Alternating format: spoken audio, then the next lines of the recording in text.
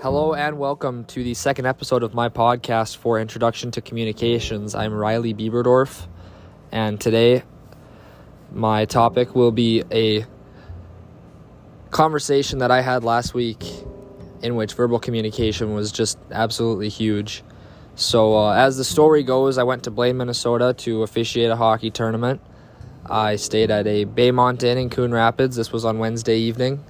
So I stayed at this hotel. I went to the rink the next morning. I came back and someone had broken into my room and stole all my stuff, including my laptop and all the clothes I had brought in. So I had to make a decision on what I would do the rest of the weekend. I was on the schedule for 15 games over the course of 4 days, but I didn't have any clothes or a computer left.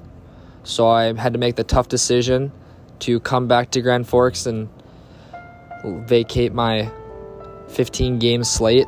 But before I left, I had to talk to my boss and let him know that was what I was going to do. And it put them in a tough spot because then they were short a ref for 15 games this weekend and there weren't a whole lot of people on standby. So I arranged to have a sit-down meeting with this guy. It's a man that I deeply respect and admire. I really do like this guy. So we sat down and we talked. We made good eye contact the whole time. We let each other know how we felt. He expressed his apologies for what had happened.